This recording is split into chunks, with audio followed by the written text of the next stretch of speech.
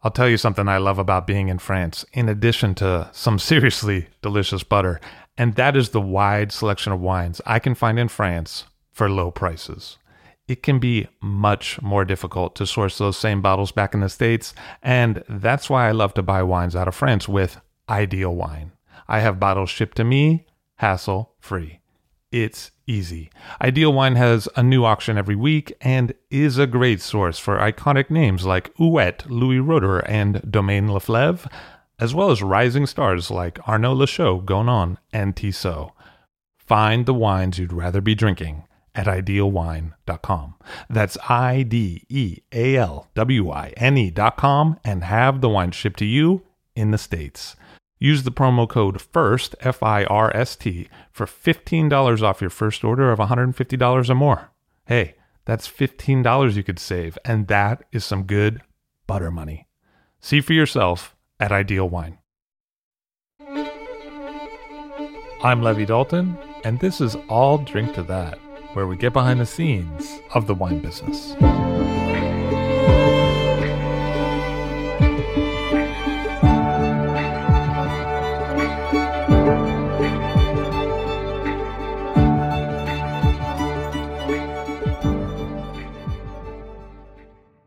Recently, the Red Hook Winery in Brooklyn suffered extensive, devastating damage as a result of Hurricane Sandy. Today, Abe Schoener, a partner in Red Hook Winery, stops by to tell us what it's like living in the aftermath of the storm.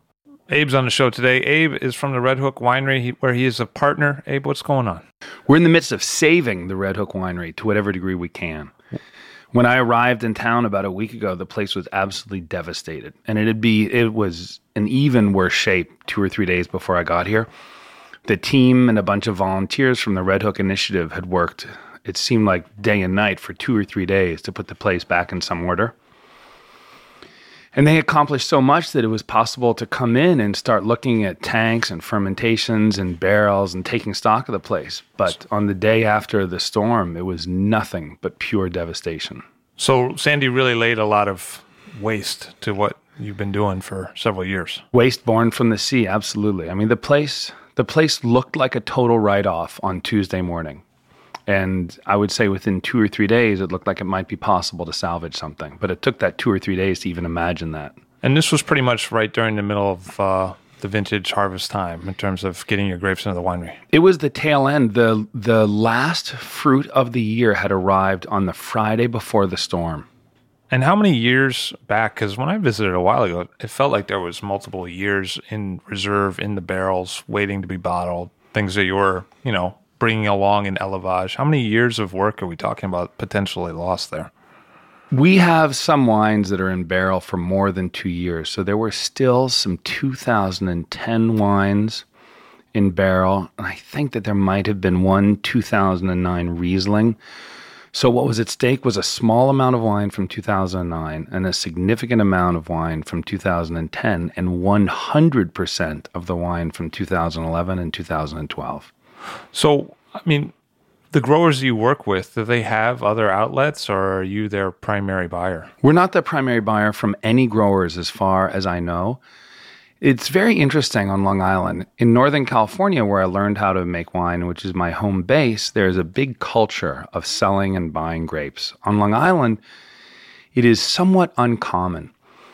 Long Island is much more like older regions in France, where if you grow grapes, you make wine. You don't grow grapes and then sell the grapes. So everybody that we buy grapes from, with perhaps one exception, is a winery or a winemaker. Are they invested in helping you rebuild? If that's the result, are they in there helping you, or what's going on? That's a really interesting question, and I have been so concentrated on trying to do whatever I can to preserve the wines from 2012 that I haven't interacted with the growers at all. And I think that my colleagues, Mark Snyder, Christopher Nicholson, Darren Pallas, they've been in much more touch with them than I have been. But I would say till right now, all of us are just focused on taking stock of what each one of us has. Some damage was done on the North Fork of Long Island, but not much. And no, nobody's really reached out to us with an explicit offer to help in any way. But on the other hand, I think that there's not much that they could do. Mm-hmm.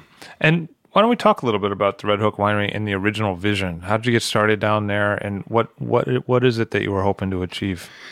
It's a good and it's an interesting question, and is particularly relevant at this moment of devastation to all of Red Hook, because the birth of the project was in the neighborhood. In an interesting way, the birth of the project wasn't in vineyards or in winemaking. It was in this really interesting urban, industrial, and residential neighborhood with a great history and an architectural past that's visible right in front of you. Mark Snyder had an office there for his wine distributorship, Angel Share, on the corner of Van Brunt and Van Dyke. And he had said for a couple years before I ever visited him that the neighborhood was amazing and that I would love it. And at the time, I was the kind of person whose relationship to New York was so firmly rooted in Manhattan that I really had a prejudice against the boroughs. I thought that they weren't worthy of my attention or time spent. So it took me a while to get out to Red Hook. And from the first time that I got there, I was amazed. My eyes were so open.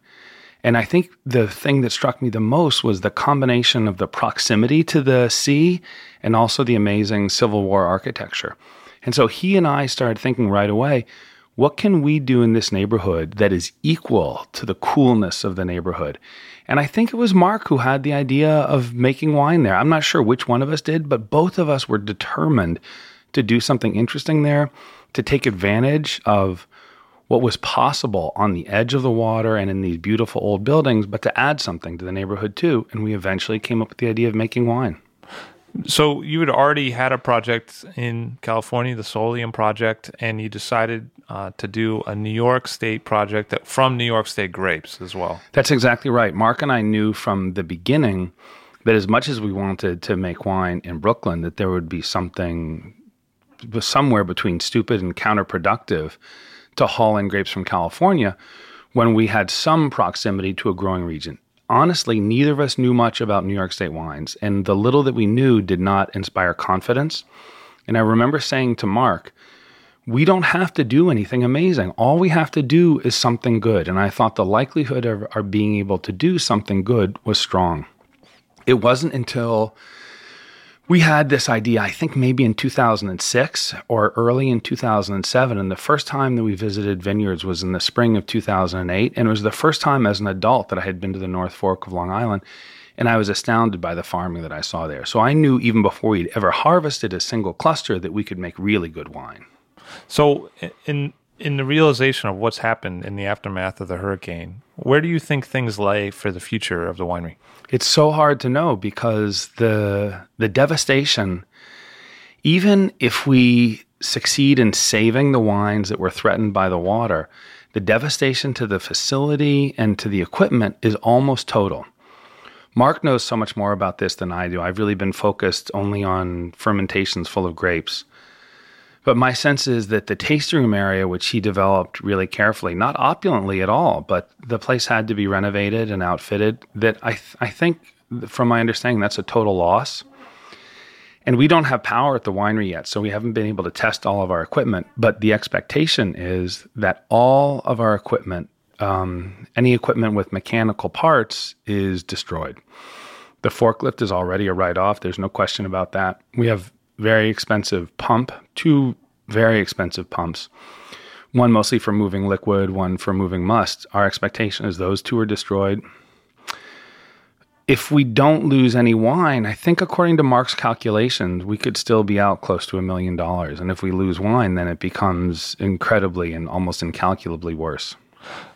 A lot of people seem to feel that the response to Sandy on the part of government and utilities and rescue workers has varied a little bit depending on the location. What is your sense on the ground of what the situation is today, 2 weeks after the storm in Red Hook? You know, my head has been so much stuck within the winery that I do not have a clear sense. But I can tell you this, the first time that we saw Con Ed vehicles in Red Hook was Friday afternoon. We do not yet have power on Pier 41. I think there are many, many reasons for that. I, at the moment, am not inclined to criticize Con Ed for what they've done, at least as far as we're concerned. There are people, tens of thousands, maybe even 100,000 people who live in the Red Hook housing projects only a few blocks away. As of yesterday, if I recall correctly, they still did not have power. That, for me, is a much bigger concern. Let's talk a little bit about you and how you ended up in this spot to decide to do wine, just in general, because it wasn't originally the career path. How did you end up here? That's true. I had never, ever anticipated making wine at any point in my life until suddenly I was in the midst of it. I had imagined since the time that I was maybe late in my undergraduate years that I'd be some kind of scholar for the rest of my life. And I was very happy as a scholar. I got a PhD in ancient Greek philosophy from the University of Toronto and spent a vast amount of time reading Homer and other philosophers and poets from the early years of Greek civilization. And eventually got a job teaching at St. John's College in Annapolis, Maryland, where I had been an undergraduate. And I was extraordinarily happy there, with no intention of ever doing anything else except for being a student and a teacher. But went to Northern California on my sabbatical, had the opportunity to learn something about grape growing. The origin of my interest in grape growing was the following. I was a consumer of wines like many people that you know and that you've worked with, and had an amateur's interest and maybe even a passion. And I would say at the time that my sabbatical occurred, what I was most interested in studying at St. John's was plant physiology, or something that you might even call something like the philosophy of the nature of plants, because I wasn't a botanist and I was very far from a trained botanist. But anyway, I had a real interest in growing things. And it seemed like a really good way to spend my sabbatical, to combine my amateur's passion for wine with it. By the way, I had no knowledge at all about grape growing. I'll tell you a little more in a minute about how little that I knew. But it seemed like a really good idea to combine my passion for wine with my passion, at least at the moment, for plant physiology, and to go to Napa and to learn something about the intersection between vine physiology and wine quality. And I knew so little about grape growing that when I got to Napa in the fall of 1998, I did not know how many times a year grapes were harvested. You know, I still don't, because the whole Chinese thing where they harvest like a couple times a year, it always trips me out. It's also true in Southern California. There are places in this country where grapes are harvested twice a year. Is that true? Yeah. I didn't know that. Yeah, in the desert east of Los Angeles and east of San Diego, 2 harvests a year. Oh, I didn't know. They treat the vines like row crops. They plant them, they plow them under when they feel like they're done with them.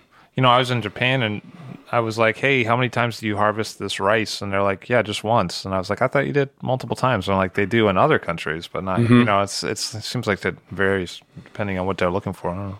But it's interesting about the history with ancient Greek, because, you know, when you think about like Hesiod, Works and Days, and certain Roman writers, you know, on nature and that kind of thing, you know, there is a real interest in that segment. No question. About farming, about plant physiology. So it's not so disparate. It's just one is, you know, learning of what people said a long time ago, and others implementing what's happening today. I agree with you completely. I feel like I have left very little behind from my last life. It's more like I'm adding to it or slipping things in between. So you got started, you were working as like a harvest intern for Stag's Leap Wine Cellars? Yes. Warren Wintersarski? Yeah, that's right. How was that? It was amazing. One of the things that was amazing about it is the cellar at Stag's Leap Wine Cellar was, and probably still is, run in a very hierarchical way, like a French kitchen. Oh, is that true? And it was absolutely amazing because my responsibilities were extremely clearly delineated. And there was no question that at this stage in my education, I was ever going to touch anything like a pump. Yeah. And so I had this view that winemaking was something reserved for people who'd been through a test by fire or maybe even several battles, something like that. I really had this kind of Homeric view and thought that I was very far from the battle itself. And I went from Stag's Leap in 1998 to Luna in 1999, where I worked under John Kongsgaard, who had absolutely the opposite view, where he threw you into the middle of the fray and taught you everything and insisted that you learn as much as you could as quickly as possible. And it seems like that's kind of more the approach that you've taken in your own learning, because when I read your reports or writings about the work that you've done, it seems like it's really an analyzation of a learning process. John ran Luna as a fantastic production winery, but he also ran it as a university at the same time. And I feel to some degree the same responsibility. And even if it weren't a responsibility, it's something that I absolutely love to do. So, what is it that you've focused on doing at Scholium? I feel like there was some more experimentation. Maybe things have branched out in different directions. There were some partnerships and some collaborations at times with like Ver. What has been the reality of what's gone on out there, in your words? Well, the reality is really constant investigation and experimentation. And that sounds like maybe I'm running like a research station or something like that. It's not that at all. I'm just educating myself. And even to say that we're experimenting in a certain sense in just the slightest ways. It's not that we're doing things that are super radical at all. But I'll give you an example. When I started working with John at Luna, he really early on, I would say, between the harvest of 99, the harvest of 2000, encouraged me strongly to begin making my own wines, even if only for the sake of learning and not for the sake of commerce. And in the fall of 2000, he hooked me up with some Chardonnay grapes, and he put me in charge of everything from picking the grapes to deciding how they'd be fermented, monitoring the fermentation, any intervention at all.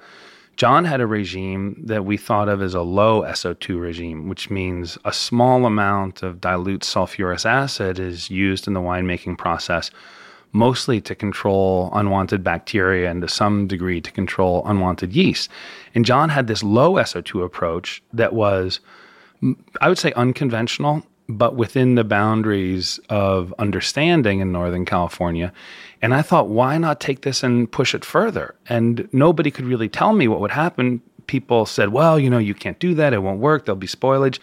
But it was hard for people to say precisely what would happen. So the first step that I took was making wine without SO2.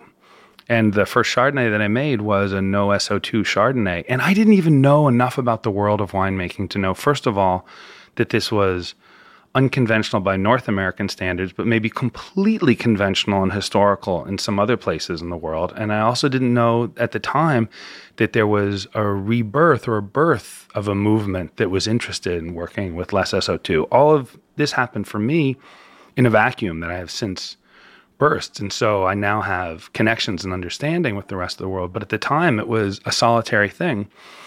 And the wine didn't spoil at all and was very good. But I remember John's critique about 2 years after harvest and 3 or 4 months after bottling. He said that the wine was tired. He said that if I kept making wine without any SO2, I would be producing wines that would be a snapshot of the vintage, but only for a small amount of time. That without more SO2, the wines wouldn't be able to preserve what they had caught for a long enough time to be of historical interest. Do you think that's actually important? Is that something you strive for, wines that can age well? I just ask because it seems like the emphasis just amongst consumers now is for something that's new and something that's drinkable, fairly quickly. I mean, I don't own a Scottish castle with a huge cellar myself. I just wonder, is it something that's important for a wine to age for a long period of time? God, it is so interesting to be able to hold on to wines that to me it seems like a very important thing. And so I would say that from the very beginning, I was interested in making wines that would afford pleasure immediately. I did not want to make any wines that anybody would have to put down in order to enjoy. But now that I've been making wines for a few years, I think my greatest pleasure is to pull out older bottles, especially of white wine, and to see not just how they have developed, but to be able to revel in their standing up against time. So I would say my favorite vintages of my wines to drink right now are probably 2006 and 2007. And I mean white wines. We're not even talking about red wines. And did you feel that there was a strong interest in what you were doing from the consumer side of the market? Because it seemed for a good 20, 25 years like the California wine market was really interested in emphasizing varietal, really interested in emphasizing brand. And it seemed like you were coming out and saying, hey, maybe technique's important too. Maybe how we're handling things in a vineyard is important too. Not so much just hierarchical reputations of wineries, and also not so much just internationally acceptable grape varieties. Maybe we'll try some different things. In a way, it seemed, like a break from a lot of what had happened, and a break in a fairly you made a few bottles. It wasn't just like a one-off, and you did some different projects. What was it like on the driver's seat of that? Well, It was and still is very exciting. Now I have lots of colleagues. There are many of us that I think feel like we're part of the same movement. And now the funny thing is, I look like one of the more conservative members insofar as I make a lot of Sauvignon Blanc and no Trousseau Gris. Right. But there really was a time not so long ago, Like 4 years ago. like 4 or 5 years ago, where the notion of working with Carignan or Petit Syrah as opposed to Cabernet and Pinot Noir looked not exoteric, but even kind of crazy. And I gave a wine to one of my names very early on that was, to some degree, not just a naming of the wine because of what it was, but a naming of the wine in relation to the way that my friends and colleagues around me regarded what I was doing. And that name was Babylon. And the reason for that was because I felt like the world that I was learning how to make wine in, namely the world of Napa, regarded itself the way that Rome did, as the center of the world and the peak of civilization, and that anything that was more than 40 miles outside of the city walls, in the case of Rome, but maybe 7 or 8 miles outside of the city walls in case of Napa, was regarded as the land of the barbarians. And do you think that may have had something to do with the genesis of the we want to be the greatest in the world Napa idea? That sense that like we were only striving for the very best, and that like drinkable wasn't what we were trying to do. We're not trying to come up with diversity or odd differences. Like they weren't saying like, hey, you know who really inspires me is that chateau in the Loire. They were saying like, Bordeaux, baby, we want to be the greatest. Did that affect the wine culture in a way that kind of stratified it into people trying for the same idea of greatness? Levy, what's hilarious, in order to answer that question, I would have to listen again to your discussion with John Benet. Because I feel like so much of what I now know and understand about the recent history of winemaking in Northern California was not grounded in that interview, but absolutely honed and filled in by it. This is my sense that even when I was at the very beginning and had no reputation, and there was, I don't want to say difficulty selling the wine, but there was never an appetite there waiting for the wine. I had to find the right door to open and somebody who had an interest or a thirst. Even at that time, I recognized that everything I was doing was only possible because of what Robert Mondavi had done 30 years before. And so even if he's the one who to some degree has set Napa on the path of following Bordeaux and understanding itself as the acme of wine production, he is somebody that I feel infinite gratitude for. And I think all of us who are making Verdejo and Trousseau Gris are only doing it in the wake of something that he made possible. Is the market, in terms of consumer interest, going faster than the agricultural cycle? Like if it turns out that we go from finding Petit Syrah to be super adventurous to 4 years later thinking that Trousseau Gris is like what I really would like to find, does that allow for actual time to plant things in a vineyard and get them right? Because, 4 years to turn around for your first harvest. I mean, is the market, the consumer interest, moving faster than what's possible on the production side? Yes, but only barely so. And I'm glad for that. We have all seen the overplanting first of Merlot and then of Pinot Noir. And even with the fact that the planting cycle can't keep up with the quick changes in consumer demand, we still have had overplantings. And I'm glad in a way that we can't change the agricultural side more quickly, because it would be just as bad to have too much Trousseau Gris as to have too little Trousseau Gris. Do you think that there does tend to be a group or herd mentality in winemaking in the United States? Yes, I don't think there's any doubt about that. And I don't mean to hold myself apart from that. I'm part of it. I feel the waves, both of pressure, but also of demand and of interest. And it's hard when all your friends are doing something cool not to be doing the same kind, not necessarily identically, but it's hard to be left out of that. So it's funny because I listened to my own answer for a moment, and my answer was about what it feels like to be part of a group, not what it feels like to be marketing wine. So to some degree, there is commercial pressure, but there's also an interesting kind of social pressure. But a lot of times we hear about independent producers having a hard time trying to make it into the distribution model in America. What is the reality? Because, I was recently asked, hey, is this wine readily available? And I thought, well, yeah, I see it everywhere. So then I looked on Wine Searcher and it was available in 6 states. Right. Which, those are big states for wine drinking, but, 50 states, 6 of them. I mean, what is the reality for a producer like yourself doing something offbeat? Now you've done it for a few years. What's the reality of actually getting that into tables across America? Is that even possible? It's very, very difficult. It's not difficult because there are not distributors who are interested. I'll try to answer that without using a double negative. Right now, all across the country, there is interest at the distribution level. And I'll tell you a couple, if you don't mind, a couple interesting stories about bumps that distributors that I've worked with have had. The difficulty is getting the wine from the distributor's warehouse into people's homes. So I'll give you an example. There's a new distributor in Louisville, Kentucky that was born from a huge beer distributor. It's the opposite of what usually happens. Usually beer distributors gobble up interesting small wine distributors. This was an interesting distributor. I think Budweiser was probably most of what they sold. And the boss of the company had some, not an overwhelming, but some interest in fine wine. And he said to his top sales guy, he said, look, I want you to create a fine wine division. So I got an email from this guy, and I was so interested in what he was doing. I liked the way that it was in some degree countercultural. And even though I was going to be working with somebody who had a huge checkbook, in the world of wine distribution in the middle of the country, he was an underdog, and I said, absolutely. And I hooked him up with as many of my friends as I could, and he put together what I considered a really healthy order, what he also considered not, I think, a dangerous order, not dangerous for him. I think that he thought that it was cautious. That was about 2 years ago, and I bet he sold 50% of the wine. And it's no lack of interest in his part. It's that the market for these esoteric wines outside of a couple places in the United States is very, very difficult to establish. So in Louisville, Kentucky, I'm probably in 3 or 4 restaurants and probably among the best and most interesting restaurants in the city. I'm in one retailer that I absolutely prize, and that's probably all that will ever happen in Louisville.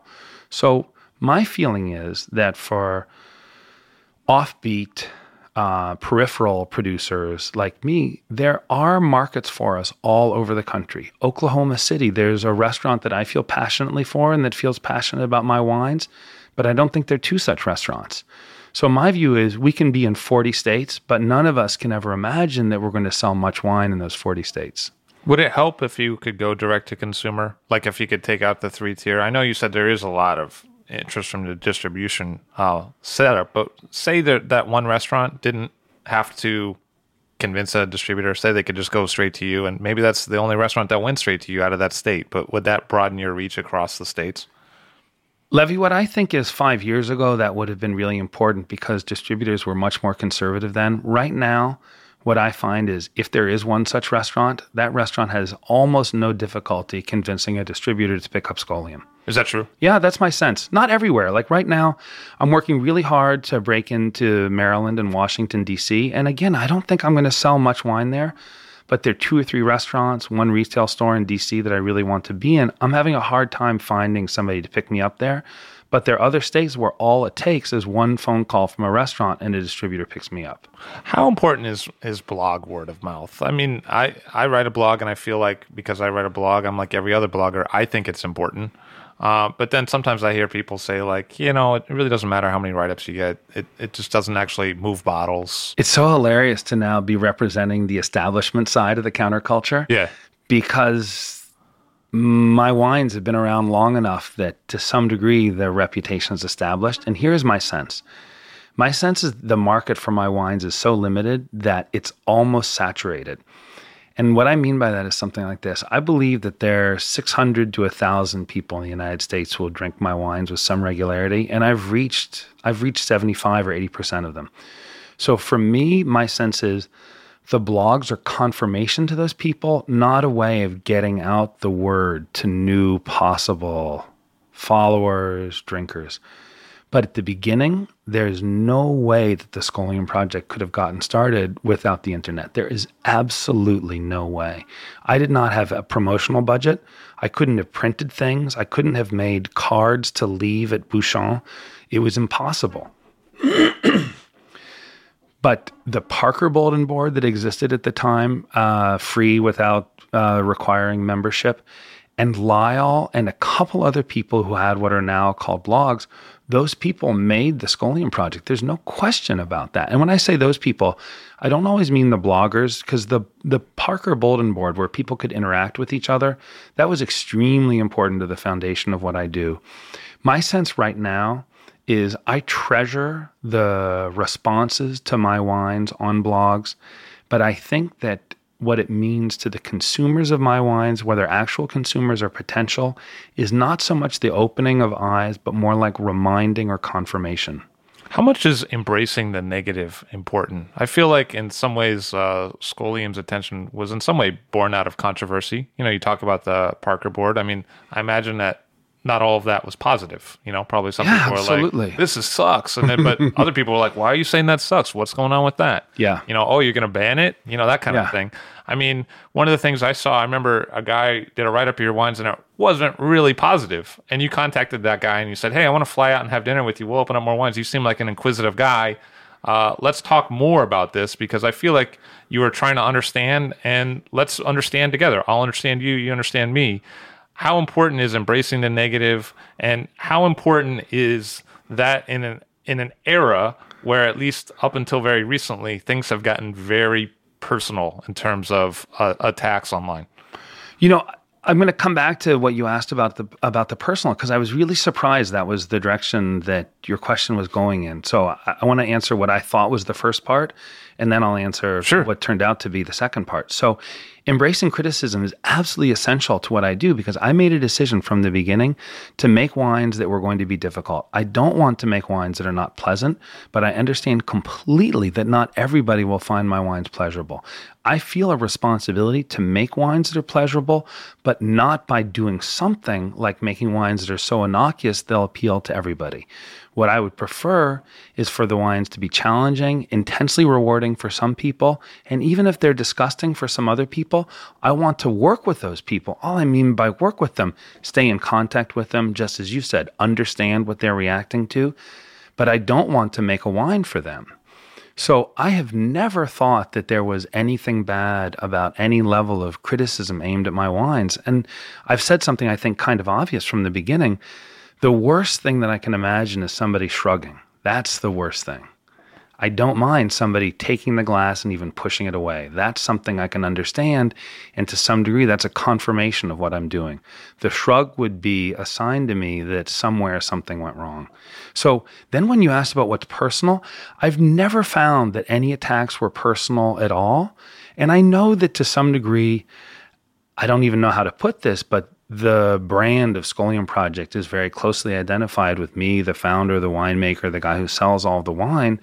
But I have never seen an attack a criticism move from a criticism of the wine to a criticism of me. Even when sometimes I think the worst possible thing I've seen is people will look at what I write and post myself. For instance, the message that I sent to my mailing list just last night, they might look at something like that and say, oh, this guy looks like he's writing a serious report, but in fact, what he's really doing is sophisticated marketing. That's the worst kind of thing I've heard. That's unfortunately cynical in this particular instance, I think. Yeah. Nobody said that about last night's, but it is unfortunately cynical, but I feel like I put myself out there. I really have to be willing to accept any kind of response. So, one of the things we have seen in America, even from Robert Mondavi, but also Randall Graham would come to mind, would be a personal brand of marketing where the person, as you just mentioned about being yourself identified with Scholium Project, is identified with the wines that they sell. How much is that reflective back on you? I mean, do people expect you to come in and talk about independent film? Are you supposed to be into hip jazz records? I mean, to what degree is that real? To what degree do you say, like, yeah, actually, I kind of like Beyonce sometimes, or not? I mean, where do the expectations fall, and how do you react? That's such a good question. I don't even know the answer to that. I mean, I have a sense that what you're asking about is always there as an undercurrent as I move through the world in which I sell wine, and also the world in which I hang out with people. Very often those worlds intersect with each other. And I do not know to what degree people have specific expectations about, hip jazz versus Beyonce. Nobody's ever put pressure on me in any way. I'm thinking about something that you didn't ask about, but that is related, and that is the question of what you drink. In other words, I don't ever feel like I've had the sense from anybody who is in some way related to what I'm doing commercially. I don't think I've ever had the sense from them that I need to measure up in my own taste for wine. Is that true? Yeah, I don't think I've ever had that sense, but in a way, I think that's surprising. How much does Europe play an inspiration in what you're doing? It's an absolutely total inspiration. There are people that I have learned everything from in California. From one of the first people that I worked with at Stag's Leap, Michael Salacci, Jeff Vernig from Robert Sinsky. He wrote a recipe for me for a wine that I had no idea how to make. And John Kongsgaard has taught me more than any other human being, except for some specific models that I could give, like Vernig's Pinot Blanc for Robert Sinsky. The models and inspiration have come almost all from Europe. And to some degree, that reflects the wines I was interested in before I was making wine. In other words, it's a residue of my past rather than a kind of openness to new things. But to some degree, it's also about discovery. When I started making wine, I'd never had a Gruner Veltliner. It was only, maybe around 2000 that I'd had my first Gruner Veltliner. And it changed my life both as a wine drinker and also as a winemaker. George Vere introduced me to Collio and Friuli, and maybe no place has had more influence on me than Collio. So, let me ask you, here you are very thoughtful about what you do each year. You do write written reports and sometimes kind of manifestos about how you do it. What is the level of interest in technique today? Like how wine is made? Is that something you've witnessed your entire time in making wine, or is that seemingly getting bigger every day, or is it declining every day? What is the interest in like, hey, this is how it's done. This is what we do behind the curtain. That's such a good question. I don't know the answer to that, but I can tell you this, that I have known from the very beginning of my having any relation to sales, which even antedates Scholium Project. I was selling Luna wines before I ever sold the first bottle of Scholium. I went on the road for Luna in the winter of 2002, and I also hosted people at the winery at Luna. And I know from the very beginning, all that I was interested in was talking about vineyards and talking about what you might call winemaking technique. Vineyards you can only talk about to a small degree because you immediately descend into the sentimental and the pictographic. And at a certain point, the conversation for me becomes almost empty. And I don't mean that the sentiment or the picture of the vineyard, they're not interesting, but there's only so much you can say. But the crazy thing is, I feel like you can talk about SO2 for hours. And I don't mean when I say that I'm interested in technique, that I'm interested in celebrating my technique or anybody else's. I'm interested in investigating both the consequences, but also the reasons why people make technical decisions. I'm really interested in why somebody would choose either to allow malolactic fermentation or to inhibit it. But as somebody who needs to bring about the consequences of decisions, I'm also really interested in how you get something to happen. You mentioned about the vineyards, and I often agree. I tend to think of them almost like totem poles. Like they have a certain power to them, but at the end of the day, you can kind of be like, well, that's a beaver, and that's, maybe some kind of gator-eagle combination. And that's really all you can say. But when you're standing in front of them, they seem to have a cultural resonance that seems much more, but you can really only say, well, yeah, it's carved wood and then they paint it. You're not really sure how it all comes together, like to make it more than the sum of its parts at a inspirational or cultural level. And really all you can do is like take a picture and be like, well, it's limestone and it's 18 hectares. I mean, are we missing out on part of the conversation? I don't grow wine, so I don't grow vines. I didn't grow up that way. Is there something that we're not seeing? Is there something that's understood that we miss out on when we buy grapes? Let me start by talking about a vineyard closer to where we are now, about a vineyard on the North Fork of Long Island. One of the most amazing vineyards I've ever seen in my life is on the North Fork of Long Island. It's a property farmed by Joe McCary. And I wish I knew the geography better, but I'm never the driver out there. I'm always in the passenger seat or even the back seat. Darren's the driver, huh? Darren's the driver, or Christopher. But Joe has two properties, and one of them goes right up to the Sound. And it's a property that he's farmed for at least 10 years, maybe longer than that. And he's farmed it on and off biodynamically, to some degree organically, to the highest degree that he can. But he is one of the most careful farmers that I know anywhere in the world. And he is so devoted to the soil that he will make decisions to enhance the life of the soil at the expense of the life of the vines. And maybe that's the wrong way to put it about the life of the vines. It's never that he harms the vines, but we'll be yelling at him to do pruning practices or thinning practices that we feel will make the quality of grapes better. And what he's saying is, I really got to do this compost treatment because what I'm most interested in is the soil. You can go to his vineyard and you can have a sense pretty much without stepping out of the car that you're in an amazing, magical place. And it's a combination of the natural qualities of the land there, but also the way that he's farmed it. He has rolling hills in a place where there are almost no rolling hills at all. The elevation from one part of the vineyard to another will change by 40, 50, maybe at most 100 feet. So we're not talking about steeply sloping hillsides. We're not talking about the Mosel or even Seneca Lake. We're talking about places where the differences are subtle, but there's something about the way that he managed the property and the way that he has farmed it. Those subtle differences have a kind of explosive power. So that for me is a vineyard that is so worth visiting, and it would be so hard for me to say anything more than what I've said already to convey to you why it's a special place capable of growing special wines. I can talk a little bit about the drainage. The drainage is important. The life of the soil, very, very important.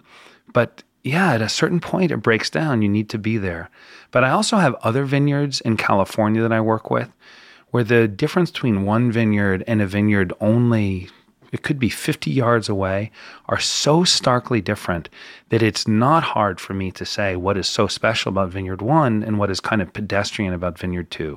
If everything were to work out, a lot of times with experimenters, you can't really ask them, hey, where would you like to be in 10 years? But, one of the things that you do is you revisit ideas that you've had, you scratch them out on the idea sheet, on the report.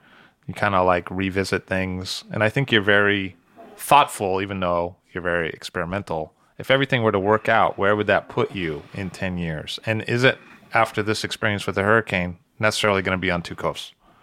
The answer is yes, about necessarily on two coasts. I said this in the newsletter that I sent out to my Scolium project mailing list last night.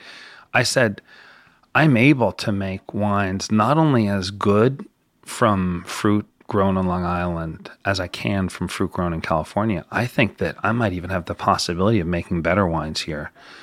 The wines that I am overwhelmingly interested in are white wines.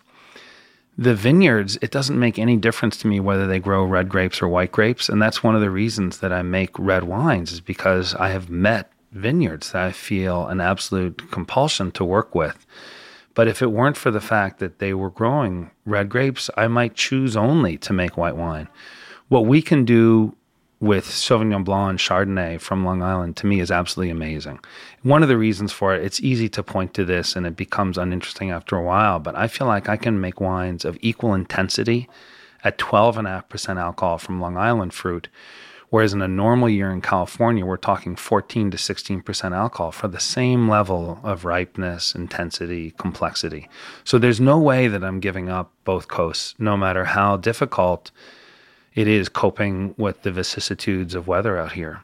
And when you ask where in 10 years, one of the things that I'm most interested in is making a sparkling wine from Long Island fruit. There are vineyards there that produce Chardonnay at such a level of intensity and complexity for us as table wine at 12.5%, that I'm really fascinated with what would happen if we use those grapes, for instance, from Joe McCary's vineyard, from Ron Gerler's Jamesport vineyard, if we use those as the base of sparkling wine. So that's one thing that I really do hope to accomplish in the next 10 years. When you have low alcohol white grape varieties, how important is it to add a level of oxygen into the process so that the wines seem to have more complexity at a younger age? Oh, it's such a good question. And it's really closely tied with the two previous questions that you asked me, because I would say the biggest thing that I have learned in the last couple of years, learned not in the sense of correcting mistakes, but in the sense of progressing in my own interests and abilities, is the wines that I learned how to first make in California were high oxygen exposure wines. That was what I was most interested in. I was not interested in protecting wines from oxygen. I was interested in making wines that were tough enough that they could suck up the oxygen and make it part of them. And when I mentioned Jeff Vernig's Pinot Blanc, after I had come to know Gruner Veltliner and really respected these wines, I thought, I need to start making wines like the wines I'm now loving to drink. I need to learn how to make a low oxygen wine. And the model for me in the neighborhood was the Sinskey Pinot Blanc. So I asked Jeff for the recipe, and it turned out to be so simple. I thought it must be so hard to make a wine like this. And it's not. It's just 2 or 3 things differently from what I was doing before. One of them is using SO2 where I had never used SO2 before. So I learned that if I wanted to make a certain kind of wine, I'm not saying that SO2 is the only way. I learned really recently about some very interesting practices by Benanti on Mount Etna, who completely avoid using SO2, but to make some really interesting, intense white wines that are not highly exposed. Maybe the best white wine in Italy. I mean, maybe. Yeah. Pietro Marino. No, I'm not kidding. I literally cried when I tasted that wine. In any case, what I feel like I've learned in the last few years is to make wines that are higher in acidity and demand much more vigilant use of SO2. And that started for me in California, not in New York. So the long answer to your question is, your question was so intelligent, but it's not the direction that I'm going in with the New York wines. My sense is in New York, we can still expose these wines to an extremely high degree of, maybe it is actually, now I'm thinking more about your question. We can expose the wines to a high degree of oxygen in New York and maintain much more freshness than I can in California. What I have learned in California is in order to make wines that I want to drink more than the wines I've been making in the past, is I have to make not all, but more of my wines with more SO2 and to preserve them from exposure to oxygen. How much has generational change really played out in both in the production side and the consumption side in winemaking in what you see? Because you said you hang with the new generation of the people who are at least getting more kind of attention from the more kind of tuned in wine writers in California. You're working now in New York, and one of the things I've heard is that we've seen some renewed interest in grape growing there as opposed to more hobbyist. It's more a little bit moving into more professional.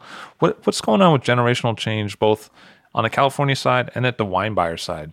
As younger sommeliers come in, what happens? Well, I think that the world of selling and buying wine has changed radically in roughly the last 10 years. Let's say when I first went into the market with Luna in 2002, many really good restaurants had a person who was called a sommelier, and I might have been about 40 at that time, and that person would have been my age or earlier or older, and that person would have had a pretty good knowledge of Bordeaux and Burgundy, and an Italian restaurant maybe a pretty good knowledge of Barolo, maybe some knowledge of Tuscany focused on Super Tuscans, and that would have been the edge of their knowledge. And I would say is only 5 or 6 years after that anybody I met on the buying side was somewhere between 25 and 30 years old and had an explosive thirst for knowledge from outside of that border. And I think that is leading what consumers are exposed to and consequently what they're interested in buying. And then the work of people like Eric Asimov has only buttressed that. It's hard to know what is leading the way, what is following. But the consequence of this is that people all over the country are being exposed to wines that 10 years ago nobody would have recommended to them.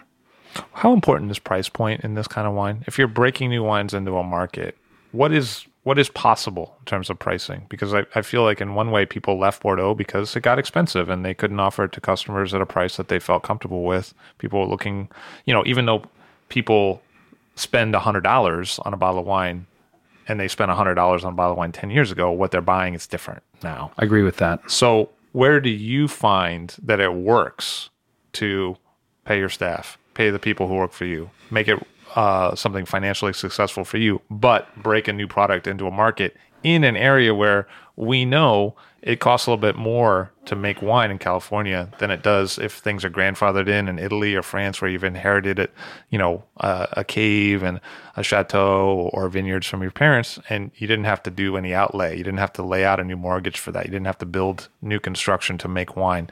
In an older business model, now you have people in California with very high rents, fairly high labor costs. How important is it, if you're going to do things that are experimental, that maybe take cues from Europe, where do you price it? I'm still investigating the answer to that question. I don't know. And when I say I don't know, I don't mean that I don't know where you price it. I'll tell you how and why I have set certain price points. But what I don't know yet is whether I've created a model that's sustainable. I don't know the answer to that. I decided before the recession of 2008 that it was very important for me to make wines that were moderately, I don't even know how to put it. They're surely expensive by the standards of normal human beings in the United States, but they were inexpensive by Napa Valley standards. So I started making Verdejo from the Clarksburg region, the Sacramento River Delta, and I priced it at $28 retail, which is expensive. I mean, I don't buy a lot of wines at $28 retail, and anything that's above that probably counts as a special occasion wine for me. Yet, where I was working in Napa at the time, that was an inexpensive bottle of wine. And then when the recession hit, I cut it to $24 a bottle, and I cut it before there was any drop in sales because I wanted to be recognized as one of the good guys. I wanted that, and I never did any calculations about what it would do to my profit margins if I did that. I'm not sure that proceeding in that way is a good idea. It's not clear to me yet that the Scholium project is sustainable. It's been around for 10 years, but I don't yet have what you might call a stable and successful business model. I'm still trying to figure out those questions, but I can say this with certainty, that it is absolutely essential for me to have a wine at about $24 retail and a red wine at somewhere between $28 and $32, or the Scholium project, even as small a footprint as it has and as very shallow, I don't know what to call it, but there are no peaks that are recognizable from a great distance. Even with our small level of visibility, if I didn't have those wines, there might be no visibility at all. And is that partly because of not just retail, but also because if you're coming in under $20 wholesale, it can be poured at a restaurant? Oh, absolutely. I mean, for me, it's absolutely essential for my wines to be poured, because I don't want the Scholium project to be this thing that you've heard about. I mean, that's great, but you also have to be able to taste the wines. And given that they're weird and that it's going to cost you at least $28 to buy in, or $24, $25 to buy in retail, it seems to me that's a lot to ask of people. Not so bad to ask them to shell out $12, $15, $16 to get a glass somewhere. So one of the things that was interesting to me in terms of kind of recognition of a brand, okay? So like Scholium Project makes a fair amount of wine. One of the things that was interesting to me was with the Red Hook Winery, that in addition to making a fair amount of wine, different bottlings, different grape varieties, different vineyard sources, you also had two different winemaking regimes kind of side by side. You had Mr. Foley from Pride Mountain Vineyards, working on his side, and yourself in a very kind of what I would think as just a casual observer, a very different style, working on your side. How does that affect kind of the market reception? Was there one response to Scholium and another to Red Hook, or what was the reality? It's fantastic, because for some people it makes no difference at all, which was the fundamental point. The fundamental point of having two winemakers was that the work that we were doing not be identified with any single philosophy or any single style. But nonetheless, we made a decision to put a little emblem on each bottle so that in case you were interested, you could tell. And so the great thing is, I feel sure that there are some people who buy, especially Bob's Reds, because they're Bob's Reds and they're in a certain style. And there's some people who buy my wines, maybe especially the skin fermented whites, precisely because they represent a philosophy, approach, and a style of wine that would not allow those people, or would not prompt them to cross over to the other winemakers' work. But those people are in the minority. The majority of people who buy our wines are buying Red Hook wines. And I love the fact that very often nobody cares who the winemaker was. That seems to me a really clear affirmation of what we're doing. We're working with vineyards in a specific place, working as carefully as we can. It's true, there are two different regimes, two different sets of protocols, but in the long run, the differences between them melt away. So if you, just as an example, and maybe this doesn't even refer to your own work and Bob's, but maybe it's just something I'd like you to weigh in on. If you pick a little earlier and you use carbonic and you try to emphasize fruit as a result, or you pick later and use conventional winemaking and you try to emphasize fruit as a result, how different are those two things? If Radically you're both different. trying to emphasize fruit. Radically different. And that's something that I've come to understand through my own experience. To some degree, it has helped to contrast what I'm doing with what other winemakers both in Northern California and Europe are doing. But the specific answer to your question is the difference for me is like night and day. And very so often as a wine drinker and as somebody who drinks sometimes analytically for the sake of understanding and applying the lessons, sometimes I get it wrong by tasting and then imagining for myself how the wine was made. But mostly the traces of those two different decisions are so strong that you can't confuse the results. As a wine drinker, there are many wines that are made in what you might call the pick earlier and carbonic style, which are not to my taste. As a wine maker, the activities involved in making that kind of wine, they are moderately to my taste. I have to admit that some of what I like about making red wine is the process of extraction. The way that we make wine at Scholium Project and the way that we make the reds under my regime at Red Hook is with a pretty high degree of foot stomping or pigeage or whatever you want to call it. Right now at Scholium, I only make one red wine a year in a tank. Everything else is made in puncheons with human beings climbing into the puncheon to punch them down with their feet and not with their arms. And at Red Hook, I don't think we have made a Scholium Project wine in a tank maybe since 2008 or 2009. So that activity of the human immersion in the red fermentation is very important to me. Doesn't mean that every wine is made that way, but to some degree, I can't imagine making red wine without the human immersion. In the 90s, during the old days, we used to talk a lot about the quality of the tannins. And in hindsight, it seemed like people were looking for soft tannins. And in your own winemaking, I've encountered some grape tannins that weren't oak tannins. They were noticeably structured grape tannins coming from the skin of the grape. And in this case, it was often white. Now, orange wines are a thing, but what is the difference between grape tannins and oak tannins, and where do tannins play in your own physiology of the idea of a good wine? It's so funny because I know that because of the alcohol level, my wines are often associated with at least ripeness and probably to some degree over-ripeness. So it's going to sound funny to hear this, or maybe it'll seem funny to some people that I'm saying it. But the most important thing for me is acidity, in the same way that somebody making 11% Chenin might say the most important thing is acidity. But tannin for me and acid play a great role helping each other. One of my feelings was, as I was learning to make wine in California, is that I could support what I thought was a deficient level of acidity by building in more tannin. And people sometimes say, why don't you just pick earlier? And my reasoning for that is there is no question in my mind as I work with the vineyard, I have a sense of what the optimal ripeness in the vineyard is, and I will not sacrifice that optimal ripeness for acidity, nor will I buy tartaric acid in a bag and pour it in. So I felt like I have had very few options if I want to live and work in Northern California, but make wines with a certain texture and a certain structure. I feel like the option of picking earlier is not open to me. I'm making the right picking decisions for ripeness, flavor, intensity, even if it's at the expense of acid. So I would say the first reason why I got involved with skin-fermented white wine is to use tannin to buttress acidity. And I mean that almost in a chemical way. And when I say almost, what I mean is I sense as the wine is fermenting and tannin is coming out of the skins and the seeds, that the tannin is somehow knitting together with the acid, keeping the acid from falling out, from precipitating, and they form some kind of bond. I don't know whether it's true at the molecular level, but there's no question that one can sense it in the winery. Those two things get together from the very beginning, and they give the wine a different life and a different future than the white wine without the tannin would have had. What do you like to eat with the wines that you make? That's a very good question.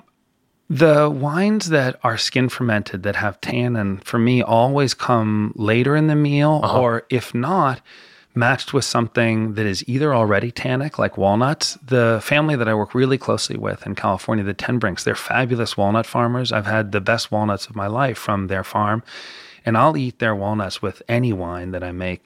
But in particular, I like it with the red wines and the skin fermented whites, and the skin fermented whites also with rich cheeses. But very often, if I'm composing a meal, a skin fermented white won't be served until late in the meal when there's something really intensely flavored and charred or caramelized on the table. So you talked a little bit about being, in California, seeing the gates of Rome, what was thought out hierarchically. What is the sense now? It's fabulous. That has been overturned. I'm sorry that I cut you off, but I'm so excited by that question. And one of the people who is leading the overturning of this paradigm is Tegan Pasalacqua, who works for a Napa Valley winery. He works for Turley, but he's the one who I feel like is leading the rest of us into what used to be considered the hinterlands. And he bought a small vineyard in Lodi this summer, and there were people fighting to get his grapes, and not even Zinfandel, which is considered at least a peripherally noble grape, but we were fucking fighting for the Pinot Grigio. It's crazy. So that has been overturned. There's no question. It's been overturned to such a degree that I have the smallest worry, but only the smallest worry, that people will start despising Napa Valley Cabernet vineyards that really are noble and that deserve recognition for their nobility. But that's the degree to which the paradigm has been overturned. And why do you think that is? I mean, I don't want to seem dumb, but I would like your answer to some basic questions. Why is minimal intervention important to us? Why is it? Why is it important to me? Why is it important to you? And why are we bored with what maybe was so popular not too long ago? Yeah, let me answer the second question first. We're bored because winemaking in Northern California, and to some degree throughout all of California, by mimicry, became homogenous. There's just no question about that. The financial side of winemaking in California until very recently has been extremely conservative. There's been so much money at stake, and the money is in there, not for the sake of artistic expression, but for the sake of making more money. Consequently, UC Davis developed a curriculum that was devoted to preserving wine against spoilage. And I don't mean that that's not an interesting and important thing. It is both interesting and important. But for a long time, both on the educational side and on what you might call the hiring side, I'll put it another way. The ability of a Napa Valley winemaker to maintain a position as a winemaker once won depended more on the ability to prevent spoilage than the ability to hit the highest heights. And so the whole culture was conservative. There was a great degree of copycat, and that sounds like, I don't mean that as negatively as it sounded, because success had so much possibility for reward. It was very, very difficult to go against the grain. And their Napa Valley wineries like Stony Hill, for me, that's one of the most important, that never bought into the model that was leading to millions and millions of dollars flowing in. They're, for me, absolutely remarkable people and remarkable wines because they watched something happen around them and they never jumped on board. And almost everybody else did. And for me, that's understandable. But what it led to was wine after wine made from 1,000 different vineyards by 100 different people that tasted like they were made by the same human being from the same land. So that's why we got bored. Seems to me that's not surprising. In a certain sense, that doesn't mean that we got bored by the potential of Napa Valley Cabernet, but we got bored by the actuality of Napa Valley Cabernet. I think it's also fair to say that there always will be changes in style, and that the style of whatever you want to call them, hedonistic wines that hit its acme sometime late in the 90s, there's something stupefying and maybe even stultifying about that style. But that for me isn't the most important thing. It's not that that style was in itself empty or something like that, but it does, I think, have a possibility, and Asimov is one of the people who's so good at pointing this out. It does have a kind of, it has a velocity towards boring you. And I think that for me, I can also get bored by wines that one might consider high acid and thin, but you get bored in a different way by the wines that stultify you on the one hand or the ones that are sharply acid on the other. The question of why we prefer low intervention to what you might think of as a kind of manufactured winemaking, I think to the highest degree, that's related to the romance of winemaking, not necessarily to the outcome. And one of the reasons that I think that is I have made wines that are very low intervention, but that are closer to the old Napa model. And I think that those wines maybe have had some appeal because of what you might consider the romantic side, but that appeal is balanced by the true nature of the wine. And this is a long answer to the question, but I feel pretty sure about this, that people judge the romantic side with one part of their mind and they react to the pleasurable side with another part of their mind. They eventually get tied together. There's no question about that. But I think you can sell a wine by telling the story without saying anything about what the wine tastes like. And that's a sign to me that the two are separable from each other. And so there is something that we really like about the spontaneous nature of fermentation. And we also like what you might call the supremacy of the vineyard. And that means that the technical side that involves intervention is never going to be as romantically appealing as a story that involves holding one's hands away. What's going on with vintage variation? Do we still have it in Napa, or is it pretty much uniform? Oh, yeah, absolutely. I mean, this is terrifying for us, but it's also amazing. When I started working in Napa, there was only 1 year that stood out as a negative year, maybe in the last 20 years, and that was 98. That was like the only bad year. And yeah, some people said 97 was fantastic, 99 was fantastic, whatever. 98 was the only bad year until something like 2009, and then 2010, and then 2011. There is really vintage variation now. We don't know whether it's because of climate change or whether it's some more tightly wound pattern within anything that could be happening globally. But there is no question that there is now vintage variation. There are now strong differences between vintages that are not just the matter of deliberation between people who are very sophisticated. So back to what has occurred at Red Hook. One of the things I thought you wrote about very movingly recently is how other people came and helped you out. Who was down there moving things around with you? So there were 2 or 3 days of really heavy work before I got there, and I wish I could say who was there before I got there. That I can't say, but I know that Talia Baiocchi showed up on my first day there with 30 wine boxes, and those 30 wine boxes were crucial to us because we already had a library of wines at the winery that were not Red Hook wines, and those wines, they floated off the shelves. I don't even know what happened to them, but I know that when I got there were hundreds of bottles on the floor. My friend Joe Egan, who has nothing to do with the wine business, he's just a fan. Joe helped me get all of those bottles off the floor. Somebody else had already cleaned them. Anyway, we got them off the floor. We put them on a folding table, which immediately collapsed and broke 20 of the 100 or so bottles. What we needed in order to keep these bottles safe was cases. And none of us had time to get in a car, go away. I knew that Talia was coming to the winery, so I just texted her and I said, we need 30 wine boxes. She said, I'll be there with 30 wine boxes. We had this amazing winemaker from Domenico Clerico who'd come into town to sell wine, and partly because of the hurricane, he didn't have all the appointments that he'd wanted to. But when he heard that there was a winery in need of help, he showed up at 9 o'clock in the morning, 3 days in a row, and did whatever we needed. A winemaker from Piemonte. This is Luciano? Yeah, Luciano. He's a good guy. Yeah, I'd never met him before. He's fantastic. Absolutely fantastic. And Christopher and I were trying to think through the logistics of what we're doing, and it's difficult because there was so much destruction, so much havoc. We didn't have power, we didn't have lights, we didn't have a pump. So we're trying to think through a kind of new way to make wine, a very old way, but a new way without pumps and without lights. And it was wonderful having Domenico there, not because he'd had any experience doing that, but just having two brains instead of one. It was really wonderful. So he and I would kind of take turns thinking of things, figuring stuff out, and then we'd take turns sweeping up the floor. Let me ask you, Renaissance man, well-rounded, done a few different things. When I look at your career arc, Warren Winizowski used to teach classical studies at university. John Kongsgaard used to be involved heavily with music conducting, and music composing. Yourself used to be a tutor at St. John's College. Several other people in your crew Seems like if they didn't lead a caravan through the desert, maybe they did skydiving. How much is wine? Where does it fit in? Where do you find what you like in others to be something that's only given perspective through other things than wine? That's a really important question.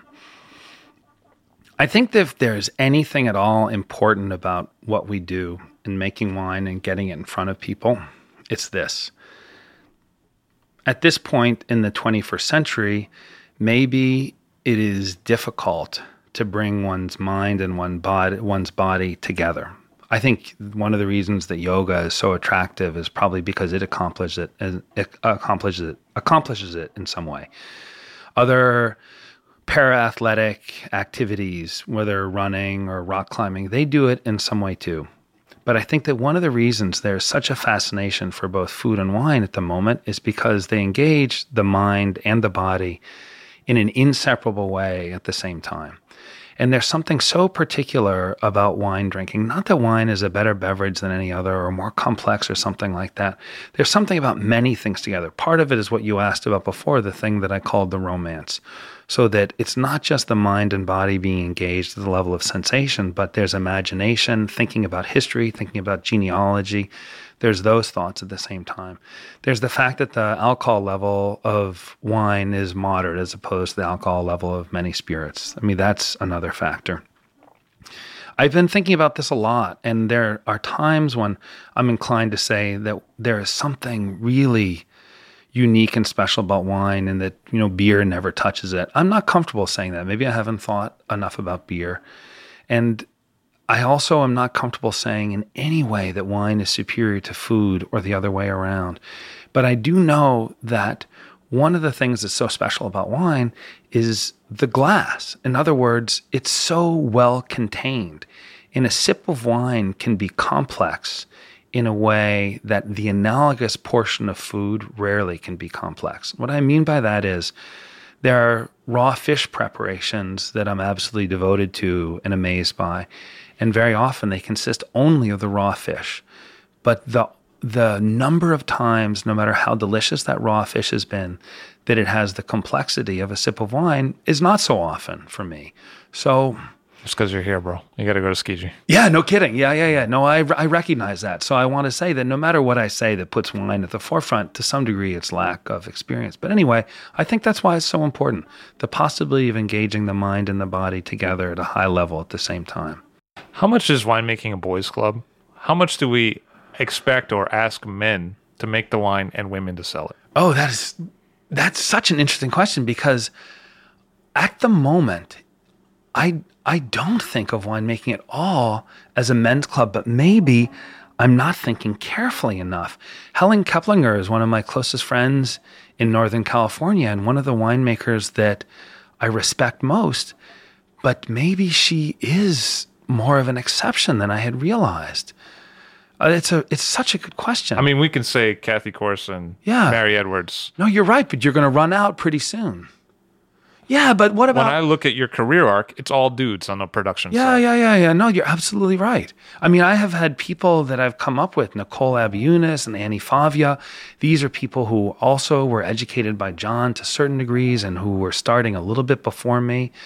But you're right. There's not a sea of women, and there is more like a sea of men. And then you're absolutely right about expecting women to sell the wine. There's no question about that. I mean, the structure of wine sales in the United States is hilariously hidebound. Maybe I shouldn't say hilarious, but it's so extreme that it really is laughable. There's in so many markets a hierarchy of gangsters who are totally old school and descended from people who really and truly were gangsters 60 or 80 years ago. And then there's their army of sharp, beautiful women who hit the streets and sell the wine. I don't know what to say about that. Abe, thanks for being on the show today. Oh, what a pleasure. I wish you the best with the future rejuvenation of the estate. Thanks so much. The Winery in Red Hook. I'll Drink to That is hosted and produced by myself, Levi Dalton. Aaron Scala has contributed original pieces. Editorial assistance has been provided by Bill Kimsey. The show music was performed and composed by Rob Moose and Thomas Bartlett. Show artwork by Alicia Tenoyan. T-shirts, sweatshirts, coffee mugs, and so much more, including show stickers, notebooks, and even gift wrap are available for sale if you check the show website, alldrinktothatpod.com. That's ILL, drinktothatpod.com, which is the same place you'd go to sign up for our email list or to make one of the crucially important donations that help keep this show operating. You can donate from anywhere using PayPal or Stripe on the show website. Remember to hit subscribe or to follow this show in your favorite podcast app, please. That's super important to see every episode. And thank you for listening.